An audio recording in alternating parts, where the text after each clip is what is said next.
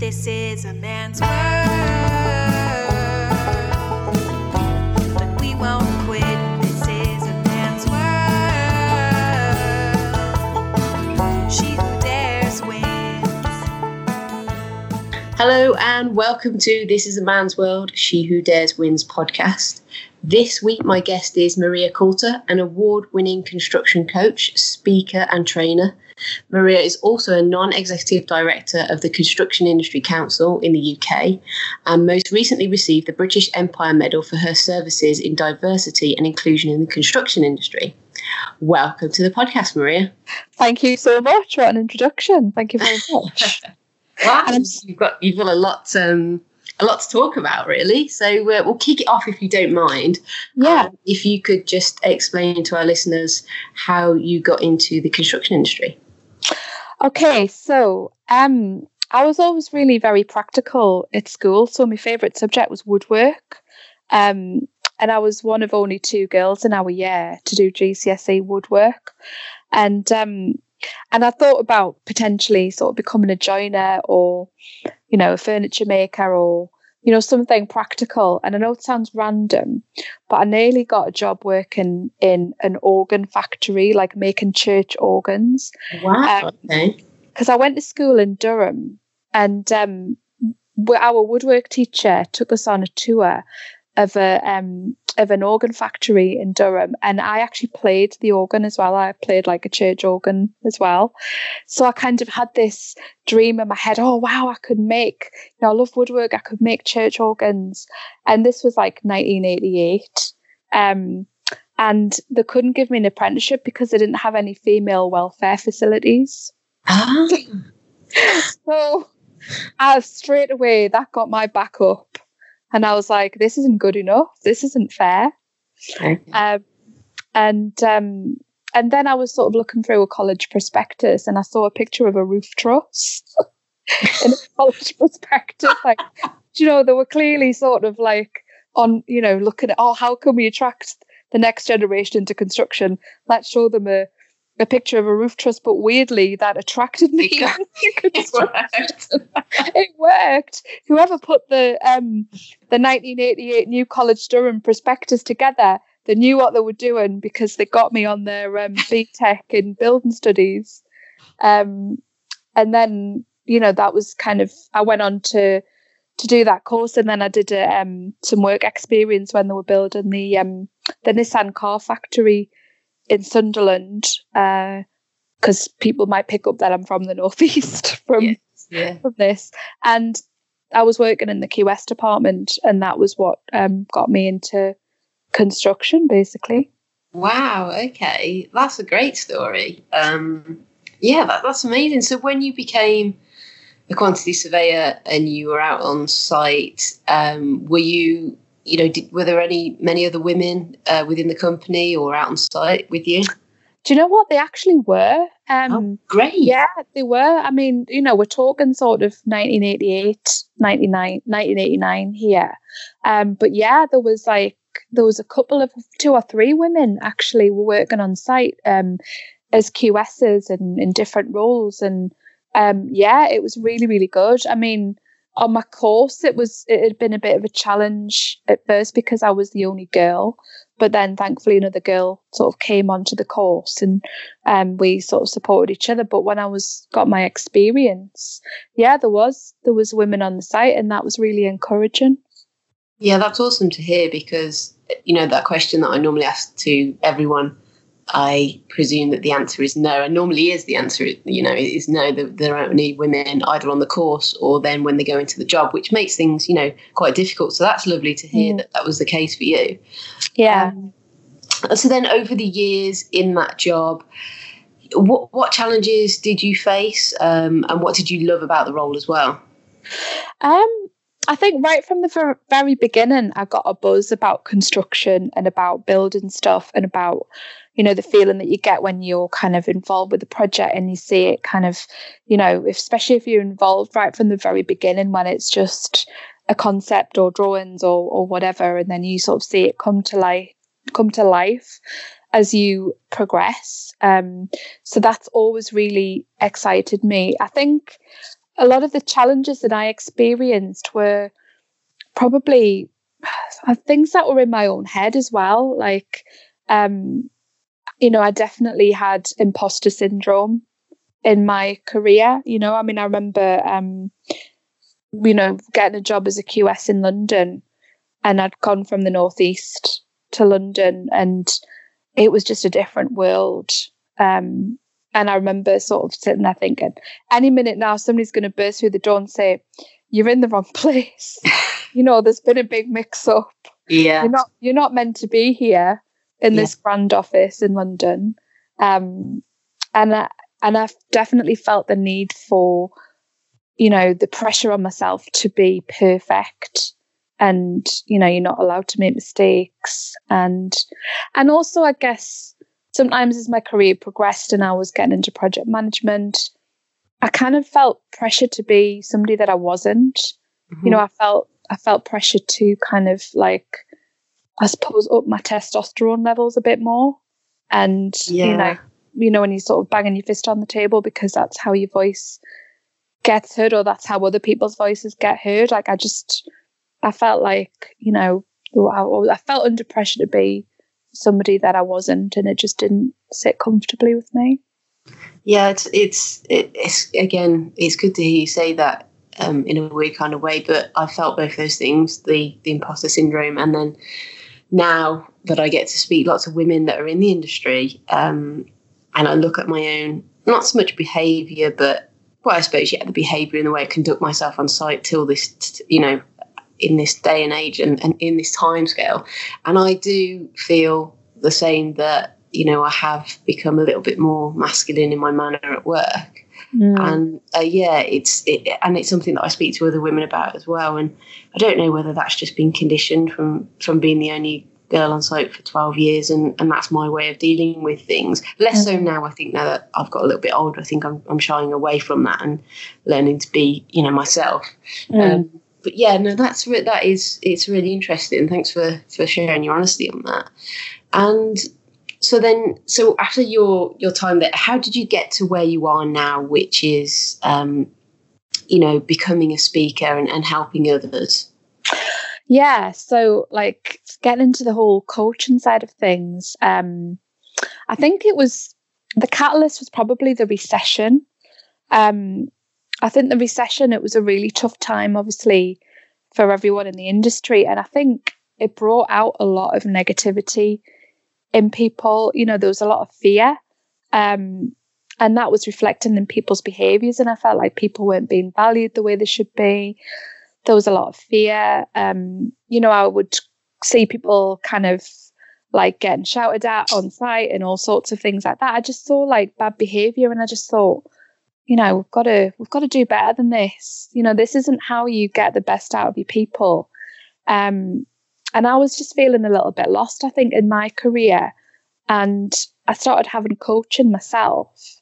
So I sort of did that independently.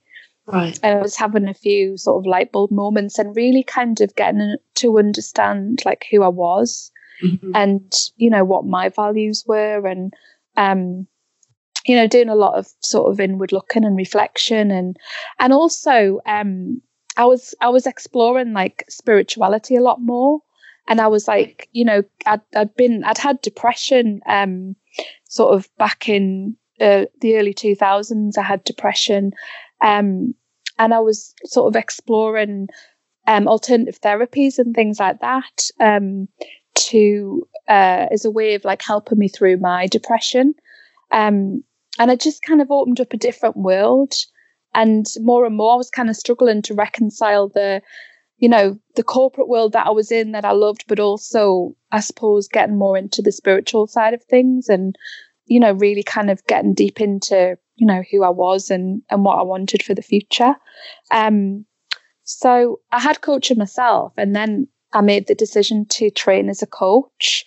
And for me, that was like the perfect solution, because it meant that it was like the bridge, I guess, between, I suppose, the spiritual side of me that I was exploring, but then also loving being in construction and wanting to do something positive in the industry.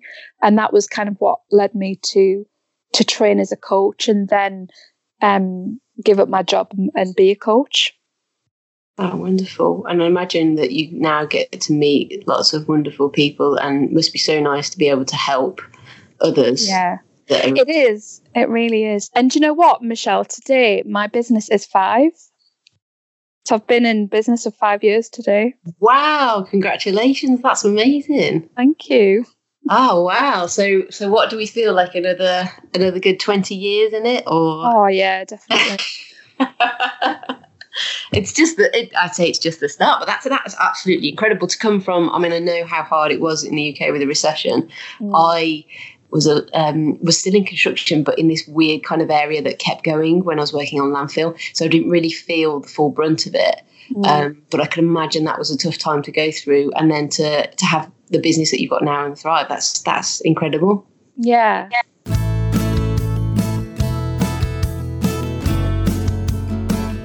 I want to touch briefly on so that you help people with coaching. Now, a big, I suppose, bug burner of mine is I speak to lots of women. I've done, school events, and I really want the next generation of women to come into the industry. And I love construction, much like yourself. I'm so passionate about it. But I'm also, I've also been telling like my true story via social media. And it's because I feel like, as well as trying to get women into the industry, we need to change the culture. Yeah. Because I've experienced so much over 12 years, and it has been a rough ride. It's been incredible, but a rough ride. And I'm passionate about exposing that in a good way, so that we can kind of talk to the people that are running these businesses, and also the girls that come in and say, look, these are the kind of things that you're going to come across. And for me, there needs to be, there hasn't been enough culture shift. So one of my guests in this podcast series was Barbara Rez, who was Donald Trump's head of construction in the 80s.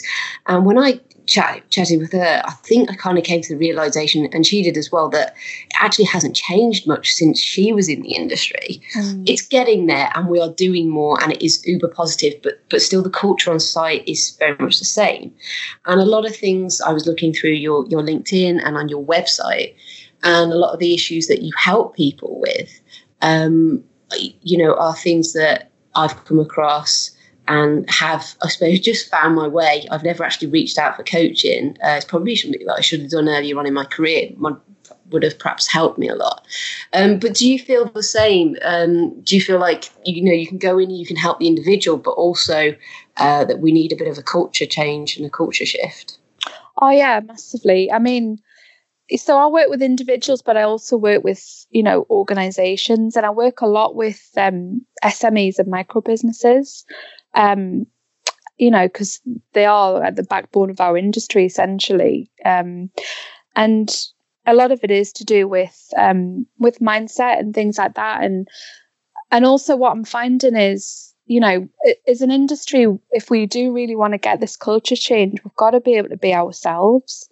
Yeah. So, I've been delivering fairness, inclusion and respect training on behalf of the supply chain school. And that's been really insightful, because I'm going into big sort of contracting organizations, but their supply networks there as well. And these are like the SMEs and sometimes, the micro businesses as well. But just getting them to think about, the challenges that we've got in the industry about attracting the next generation, how we are sort of fishing from a very narrow pool. Right now, but also the importance of, the culture change that's needed to attract the next generation, which is all about the fairness, the inclusion, the respect, about acknowledging that everybody's different, and that you need to find a way to be yourself. I've been doing a lot of I suppose reading and understanding about like the masks that men feel that they have to wear on a daily basis. Like they feel that they've got to be tough and they can't sort of show their emotions, and they have to act a certain way. And I think, we need to sort of be doing a lot to help them sort of like be themselves, and so that they can have like open and honest conversations with each other, and start to create a different vibe, I guess. Yeah, I mean, I would absolutely love that to happen. I think, yeah, you've hit the nail on the head there, because there are so many guys I work with that in certain situations when they talk to me at work, it's very natural, and there's no airs nor graces, but at the same point, they're not being disrespectful to me. And then that same person in a cabin, a canteen at lunchtime, almost sometimes can become someone else. And you're kind of shocked, and they think it's acceptable. And I guess it takes that a little bit back to the school mentality when you're kids, and you know what, like I just admitted at the start of this podcast, I've changed the way that I am in meetings and working around guys. I don't know whether that's kind of survival instinct, but yeah, you're right. It kind of, the same issues do relate to guys on site, and by all of us being aware of it and all of being able to change it, then it just makes for a better working environment for everyone. Yeah, definitely. And, there's a lot of really good research out there. Like, there's a brilliant book I read a few years ago called Reinventing Organizations by Frederic Laloux. And he's done a lot of research into, the fact that if you can start to be yourself in the workplace, it's a complete game changer when it comes to like productivity. And there's a lot of talk in our industry about the need to improve productivity, and they're looking at how they can do it from a technology point of view, but we've got to look at how we can do it from a people point of view, and it's about what do you need to do, and what environment do you need to create to be able to get the best out of your people. That's what's really going to impact on productivity. It's all about people. Yeah, I mean, on a construction site, there's so many people and so many different types of personalities. Again, I think it's something I covered in another podcast, and we discussed personality types and the roles that different people can play within construction. It's not just a burly builder throwing around bricks. There's so many roles and so many different career routes that take lots of different personalities to build a site and construct something. So yeah, it's a very interesting subject. I would like to briefly just touch on one of the areas that you focus on with helping people is building confidence at work. And this one's quite important to me because I often get asked by lots of people who follow me on social media, and girls looking to get into the industry, or those that are already in the industry that are perhaps quite new and young, how do you be confident at work when you're the minority on site and you don't necessarily know everything? And I always try and give some of my own tips, but to be honest with you, I think confidence is something that I've learned, over the last 10 to 15 years. From your perspective, is there any, do you have any tips, or what are the kind of things that you would run through with someone regarding having confidence in construction specifically?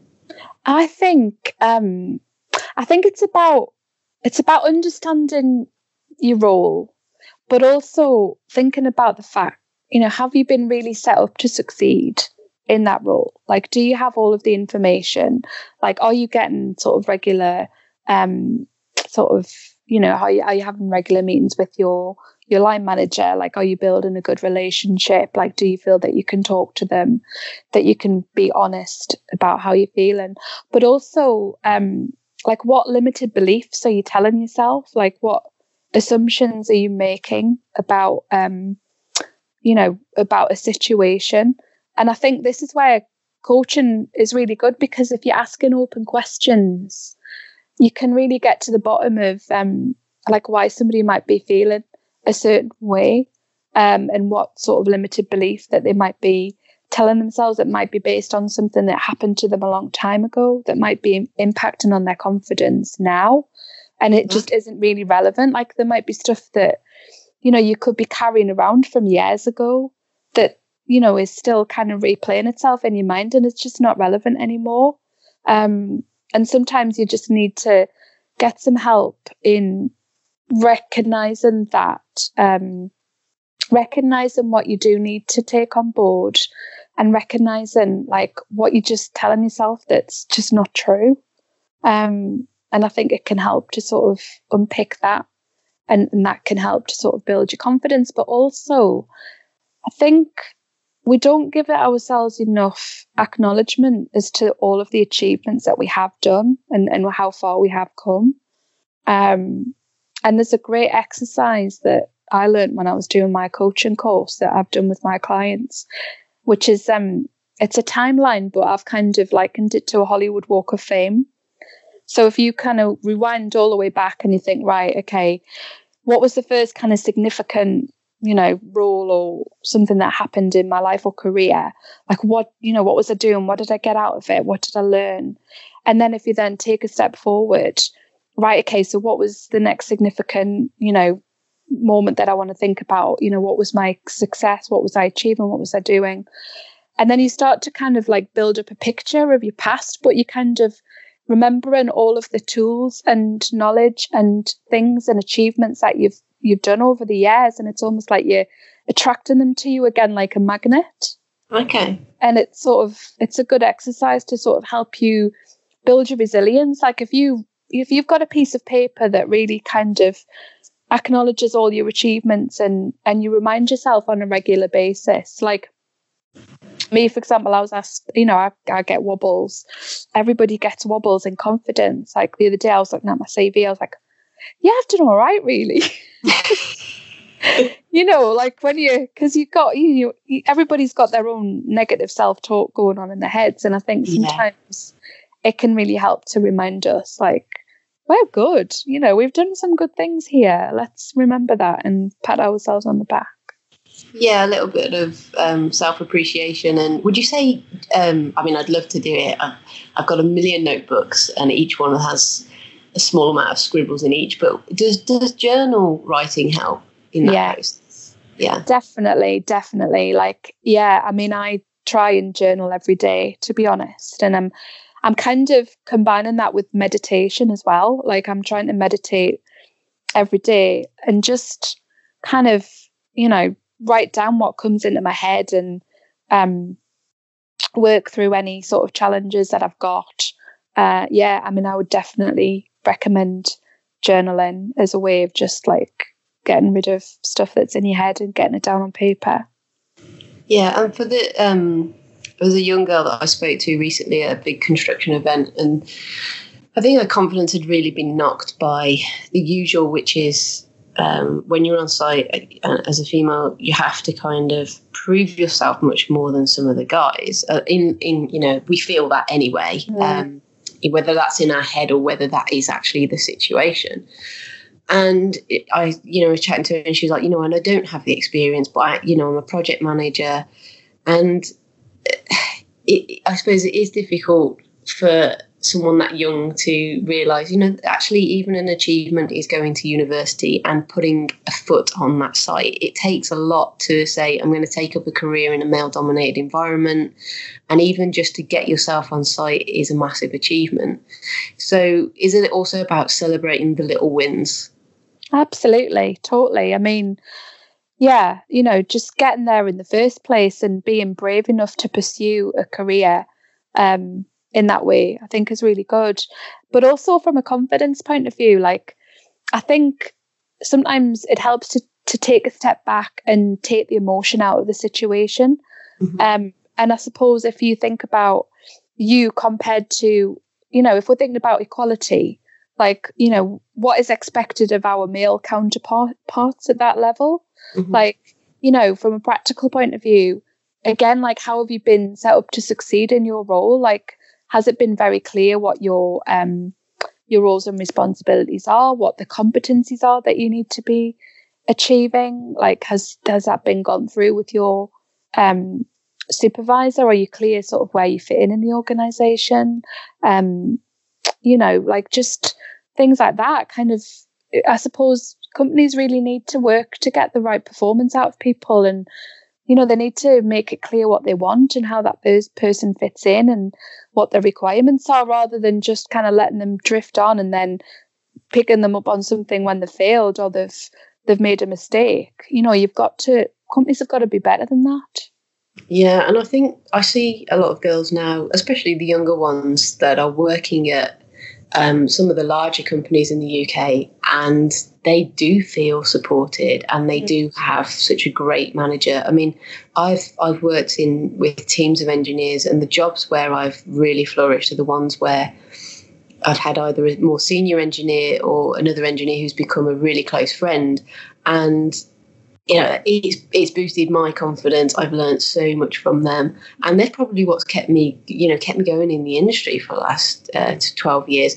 And when I see other girls that are supported in the same way, I think, these companies are doing the right thing. Whether that's just one individual, say it be a manager, it has a massive impact. And I'm hoping, and I'm guessing like myself, that those girls can then stay on in the industry, because if they have children or a family, if you feel supported, wanted and needed in a job, you're going to go back into the industry. You're not going to feel disheartened and leave, which is, what I do hear. I also hear the other side of that. Lots of girls that have got out of the industry because, after 10 years, a lot of negativity, feeling in a lull, or just getting generally disheartened by culture on site.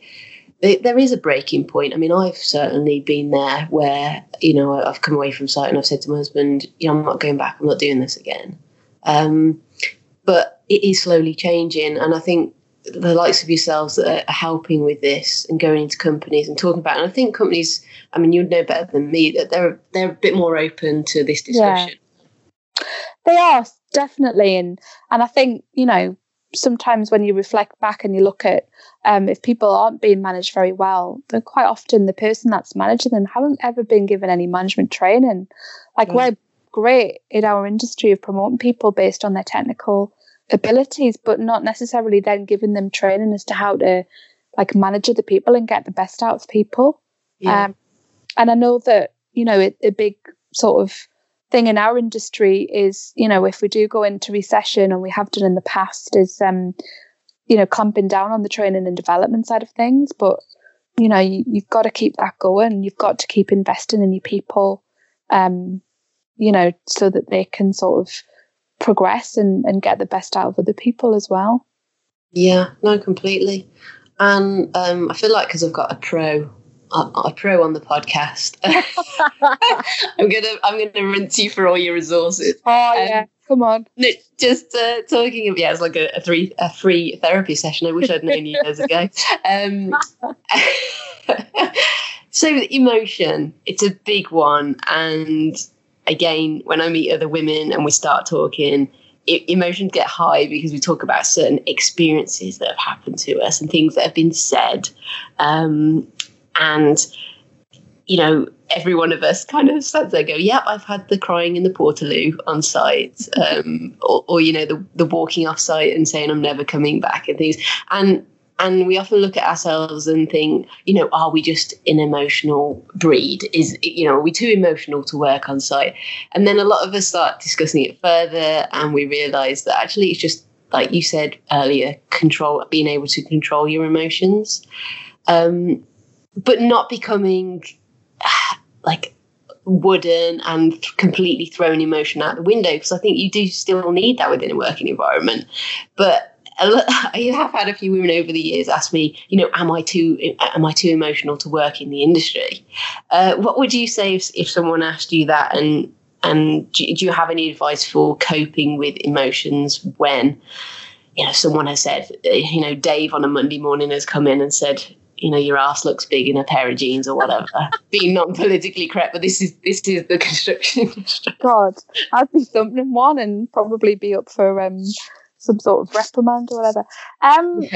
So it's interesting because I actually had a man cry in one of my sessions once. I was delivering leadership and management training. It was a one-to-one session.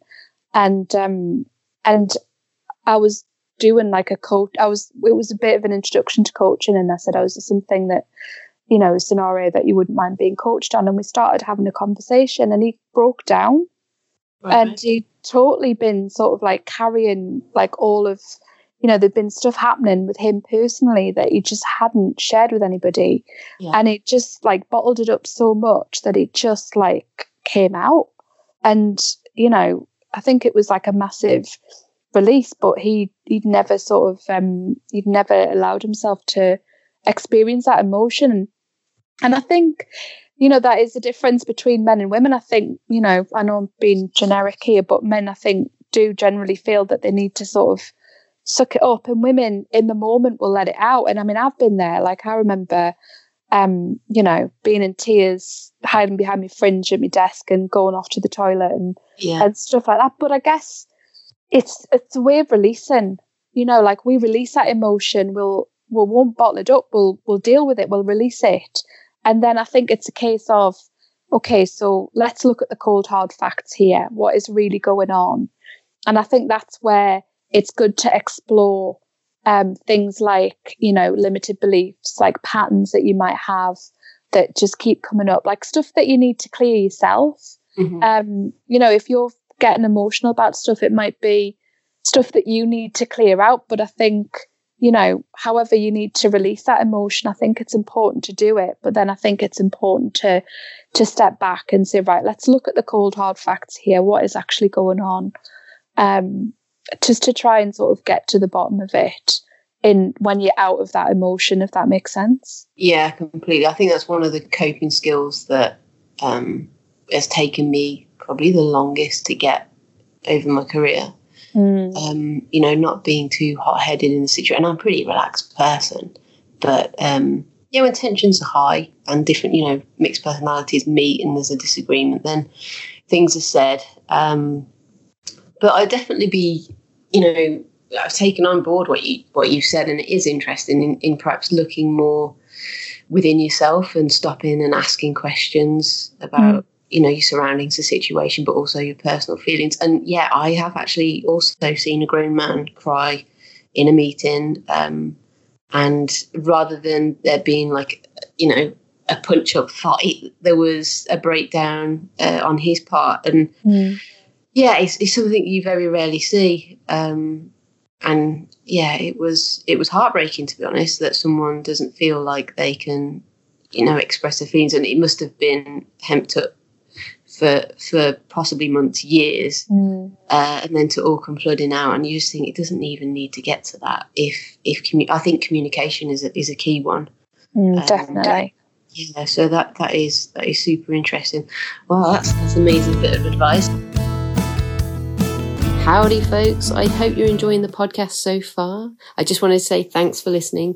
And if you did want to support the podcast, then you may consider heading over to a Patreon account where for less than the price of a coffee a month, you can get yourself some extra goodies from this super, super podcast. And you will also be supporting the podcast for future episodes. Thanks for listening.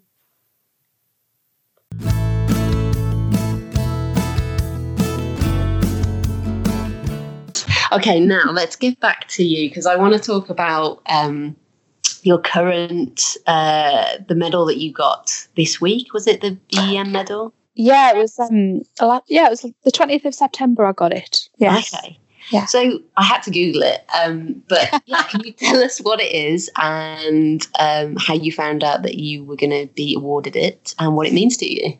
So yeah, it's a British Empire medal, and it's awarded for people who've sort of demonstrated, you know, they're giving back to the community and the work that they're doing, and sort of making a difference, basically. And I was nominated for it. I don't know officially who nominated me because you can't find out. I got a letter in the post that was stamped with the Cabinet Office back in May. And I thought, because I'd been asked to be part of a parliamentary commission about how we get more women into construction, I thought it was a letter about that. So when I read it, I was in shock. Like you, I was like, a British Empire medal. And I was like, well, and looking into all of that and then reading through, you know, you've been awarded it for services to diversity and inclusion in the construction industry. And I was just absolutely gobsmacked, and I was quite emotional. I rang up my husband and said I was in a state of shock. I think he thought that somebody in my family had died. And then I explained to him that I'd been awarded a British Empire Medal, and I think then he was a bit gobsmacked. Officially, I wasn't meant to tell anybody, and I didn't really, but I did tell my mum and dad. Dad was he was shocked, and yeah, I mean, it was very, very unexpected. But when you get the medal, so it was in a local ceremony. 'Cause I live in Leicestershire, and the Lord Lieutenant of Leicestershire, you have a ceremony with that person, with him, and then they read out the citation as to why you were nominated, and it was for the work that I've been doing with businesses and getting people to be themselves and around mental health and diversity inclusion, like that whole sort of agenda. And it was an emotional time sort of getting it, because you just, like, for me, I don't know, it sounds a bit cheesy, but I kind of feel like what I'm doing is a mission. Like, I feel like it's not a job, it's a mission, and that's what's like driven me forwards to do what I do. And I think to sort of, and it can be a lonely place sometimes when you're in business on your own as well. And I think to get acknowledgement for the work that I've done was just brilliant. So amazing. Well, congratulations. Thank you. And talking about the togetherness, that brings us nicely onto Tribe. Yeah. If you can just describe to us what Tribe is and what your goal is for Tribe. Okay. So Tribe stands for Together Representing and Influencing the Built Environment. And I'm basically wanting to bring everyone together to talk about, the challenges that we've got in industry, but also, find out what good things that people are doing already and how can we learn from each other. And also, I guess the themes in Tribe are driven by what I know the challenges are in the industry, because I kind of feel like over the past 5 years I've been building up loads of knowledge and facts and information about the industry and commonalities that a lot of people wouldn't be aware of, because there's so much competition. So I kind of feel like I've had a massive bird's eye view of the industry, and I understand what like the key challenges are, but also I feel like I've got some insights as to what we can do about them. And so every month has got a different theme. So I launched it in August. So the first theme for August was all about mindset. So getting people to think about, their own mindset. What do they want? What are their values? What's their vision personally for either their business or their career? Like, what do they feel like their purpose is? Getting them to sort of ask themselves some big questions, and also thinking about the work-life balance thing as well. Like, do they feel balanced within in themselves? Are there any areas where they need to, focus, where they feel a bit out of kilter? And then September's been looking at, how do we attract the next generation into our industry? And what I do is I get sort of guest speakers and guest people, some from outside the industry, to talk about what they're doing and their experiences and how we can learn from them and do things differently. What I do is get somebody different in every week to talk about that particular theme. So last week, on the theme of attracting the next generation, I talked to Laura Jane Rowling, who's the CEO of Youth Employment Limited, and she was talking about the work she does with young people and about how companies can become sort of youth-friendly employers. And also the big light bulb moment that I had was the realization that, young people a lot of the time don't even know where we exist. Like, they're not considering a career in construction, and we've got great resources. You've got like the CITB, you've got Go Construct, you've got some brilliant resources out there that tell young people, or designed to tell young people, what a career in construction is about. But if they're not even considering a career in construction, they won't even look. Yeah. So we've got to hit them like at a different point, so that we're actually starting to get them to think about that. So, it's Tribe is about sort of bringing people together, but expanding sort of mindsets as well. And I think it's a great, I'm guessing it's a resource and an area where people can go so that you help people by going into companies and providing coaching, but also Tribe sounds to me like something that, as a freelance engineer, I could log on and I could read about and something that, there's no pressure and I haven't got to try and finance coaching or if I don't have a structure within the company that I work for, which is at the moment, it's just myself. But if I worked for a small company and there wasn't a department that was kind of interested or had anything set up to help me, Tribe somewhere that you can go and learn effectively, and you're helping others like through sharing stories, similar in the way that I'm kind of trying to do with this podcast. And it is so helpful. And I think the more information that's out there, the less time girls, and guys are going to find, and young people are going to spend, asking people on social media, which is a great way of doing it. But also, if there's a resource there, it's perfect, because you can always say, I'm interested in this, and it sounds by the sounds of things that there's going to be a lot of content there. Yeah, there is a lot of content. I mean, it is actually on Facebook at the moment, so it's a closed Facebook group, but anybody can join. And, I want people to sort of like interact with each other, and if they've got questions to ask them, and, share their experiences and, talk about the content that's being put up there. And I'm trying to put inspirational stuff up there as well, like inspirational TED Talks and all sorts of things like that, just to, to help people think differently, basically. That's a fantastic, it's a fantastic thing that you started there, and I look forward to seeing where that goes in the future. Yeah, definitely. For anyone that's listening that's interested in Tribe or anything that Maria's talked about, I will be putting links in the show notes. And finally, can you run me through the work that you do for the Construction Industry Council? Yeah, so for those of you who don't know much about the Construction Industry Council, it is a membership. It's a not-for-profit membership organisation, and some of the key memberships in the construction industry and the built environment are members. So, for example, the Royal Institution of Chartered Surveyors, the Royal Institution of British Architects, the Chartered Institute of Building. They are members of the CIC, and their kind of strapline is built environment professions together. So it's about bringing the professions together to collaborate on, key challenges that we've got in our industry. Things like, they're doing a lot of work around Grenfell, feeding into the inquiry, looking at the industry changes that are needed, following the Dame Judith Hackett report.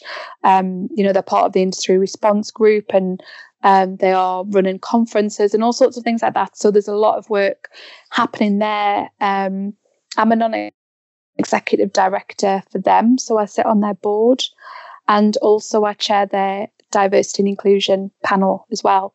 These are both sort of voluntary roles, and it's brilliant for me to be involved, because I get to know what's happening at high level in the industry, and I feel like I'm getting a voice in the industry as well to make a difference, which is really, really good. Yeah, definitely. I think the more people you get in front of, and the people that are in a position to change things, helps. And it sounds like you're well on the way with that, so that is fantastic. Yeah. Okay, finally, I'm going to put you on, so I don't want to take too much of your time, but I'm going to put you on the spot a little bit here. Just for the final question. If you have got in front of you a lot of, let me get my words out. If you have in front of you an audience of young people who wouldn't necessarily have considered the construction industry as a career, but you kind of have 20 seconds with them, maybe a little bit more, to I guess, what am I trying to say here? Come on, Michelle, you can do it. Let me start this question again, because I waffled. So if you have in front of you a lot of impressionable young, I'm going to say teenagers, and they haven't necessarily considered a career in construction, but they might be thinking about it, what would you say to them? So I would say to them, like, look around you, look at the environment that you're in. Do you like it? Do you feel like it's been designed for you? Get them to think about the fact that they are part of the built environment. I don't know if you know Catherine Lennon Johnson from Built Environment Skills in Schools. Like, she did a brilliant TED talk about the importance of the built environment. She does a lot of work with young people. And I think I would, sort of quote her almost and say, as young people, we need them to be part of the conversation. We need them to be telling us, like, what do they want? What do they, what environments do they want? And then talk to them about how they can then get involved in designing them. So it's like, we need people who are going to design these buildings. We need people who are going to decide how the space is used. We need people who have got gaming technology to think about, like, the 3-dimensional side of things. And, like, I guess, talking to them about the importance of the built environment and the part that they can play and the buzz that they will get out of it, and the fact that every day is different. And it is an amazing career. So I guess that's the kind of thing I'd be saying. Wonderful. And I think there you've hit on it, the fact that if you do speak to the majority of people that do work within the industry, myself included, it provides a fantastic career, and it's exciting, it's challenging, it is hard, but it is incredible, and you get to look back at projects that you've helped build and know that you've been part of that team. So it is exciting times. I think it's exciting at the UK at the moment because things seem to be, they have been for the last couple of years, booming in the industry, and there's lots of super exciting projects going on. Yeah, definitely. So I look forward to seeing all these positive changes, and the next generation. I hope that in 20 or 30 years time that we do have an inclusive environment and there are lots of different people on site. And I really look forward to seeing where things go and following your journey as well, Maria. You're doing some amazing things. 5 years in, you've already got this far. I think the future is going to be amazing, and you're going to help change cultures, but also help support a lot of people in the industry, which is incredible. Oh, thank you. But the same to you. Like, you're doing amazing work as well, and you're helping to sort of break down the barriers. And I love your Insta stories. You're really kind of honest, and what you've achieved, I think, is brilliant. So same to you. We're in it together, and I think that's a good thing as well, is that we all support each other. Everyone's trying to do their bit, and together we'll make a difference. Absolutely. Oh, that's brilliant. Thank you so much for coming on the podcast. I really enjoyed having you as a guest. And me too. Yeah, for everyone that's listening, I will, like I say, put Maria's information down, and please go and connect with her. Thank you so much. Awesome. Thank you. Have a super rest of end of the day. And I'll stop the recording here. But so you're based in Leicestershire? I am, yeah. Because we spend a lot of time in Leicester. My husband's from Leicester. Oh, is he? Yeah, and I'm from Birmingham. So we actually ended up in Leeds through his work. Yeah. So you Leicester, or are you Nottingham, or are you? I'm Vale of Belvoir, so live in the countryside, sort of on the way to Melton Mowbray. Oh, yeah, I know, yeah. Yeah. Nice, small world. Yeah, exactly. I could tell that you were from the Birmingham way initially, though. Yeah, I tried to beat the accent, but it comes back. No, it's nice. I miss Birmingham. Yeah, I do miss it. And there's lots of, my brother's actually an engineer as well, and he's currently on HS2, and there's lots of big projects going on there. So it's there's lots of exciting things happening, but it's good up north as well. Yeah, definitely. Yeah. Oh, well, thanks for that. Hopefully that was all right. That was amazing. No, honestly, I think you've provided, just really, and I love speaking to so many different people, but I really wanted to chat to you because you are actually like helping people. So I know your advice, and you could give some insight to people that, and answer some of the questions that I get asked constantly. Like, I have so many emails from girls, and they're like, how do I build my confidence, and how do I do this? And they obviously don't have that internal support within a company, which is such a shame. But I say that I didn't have it at all. But knowing that there are people like you doing things like Tribe is so good, and it's good for me to expose that to my listeners so that, you know, they can find some useful information and not just, you know, because my experience is my experience. It's not necessarily, and it goes with my advice, it's not necessarily right. It's just based upon me and how I've kind of survived. So, yeah, that's why I wanted to chat to you. And, yeah, they're going to get so much from it. I really appreciate it. Oh, good. Thank you. Well, keep in touch, and I will let you know when it's ready to go up, and give you, you know, first listen. Then I'll provide you with some social media bits and pieces. Yeah. And I look forward to watch where you're going, and keep in touch. And I've no doubt at some point we'll probably paths will cross on events, etc. Oh yeah, I'm sure. So yeah, awesome. Thank you. Brilliant. Thank you very much. All right, take care. Okay, you too. See ya. Thanks, Maria. Bye-bye. Bye.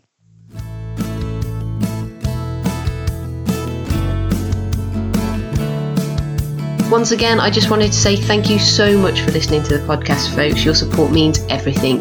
Don't forget to check out the show notes, and I'll be back next week.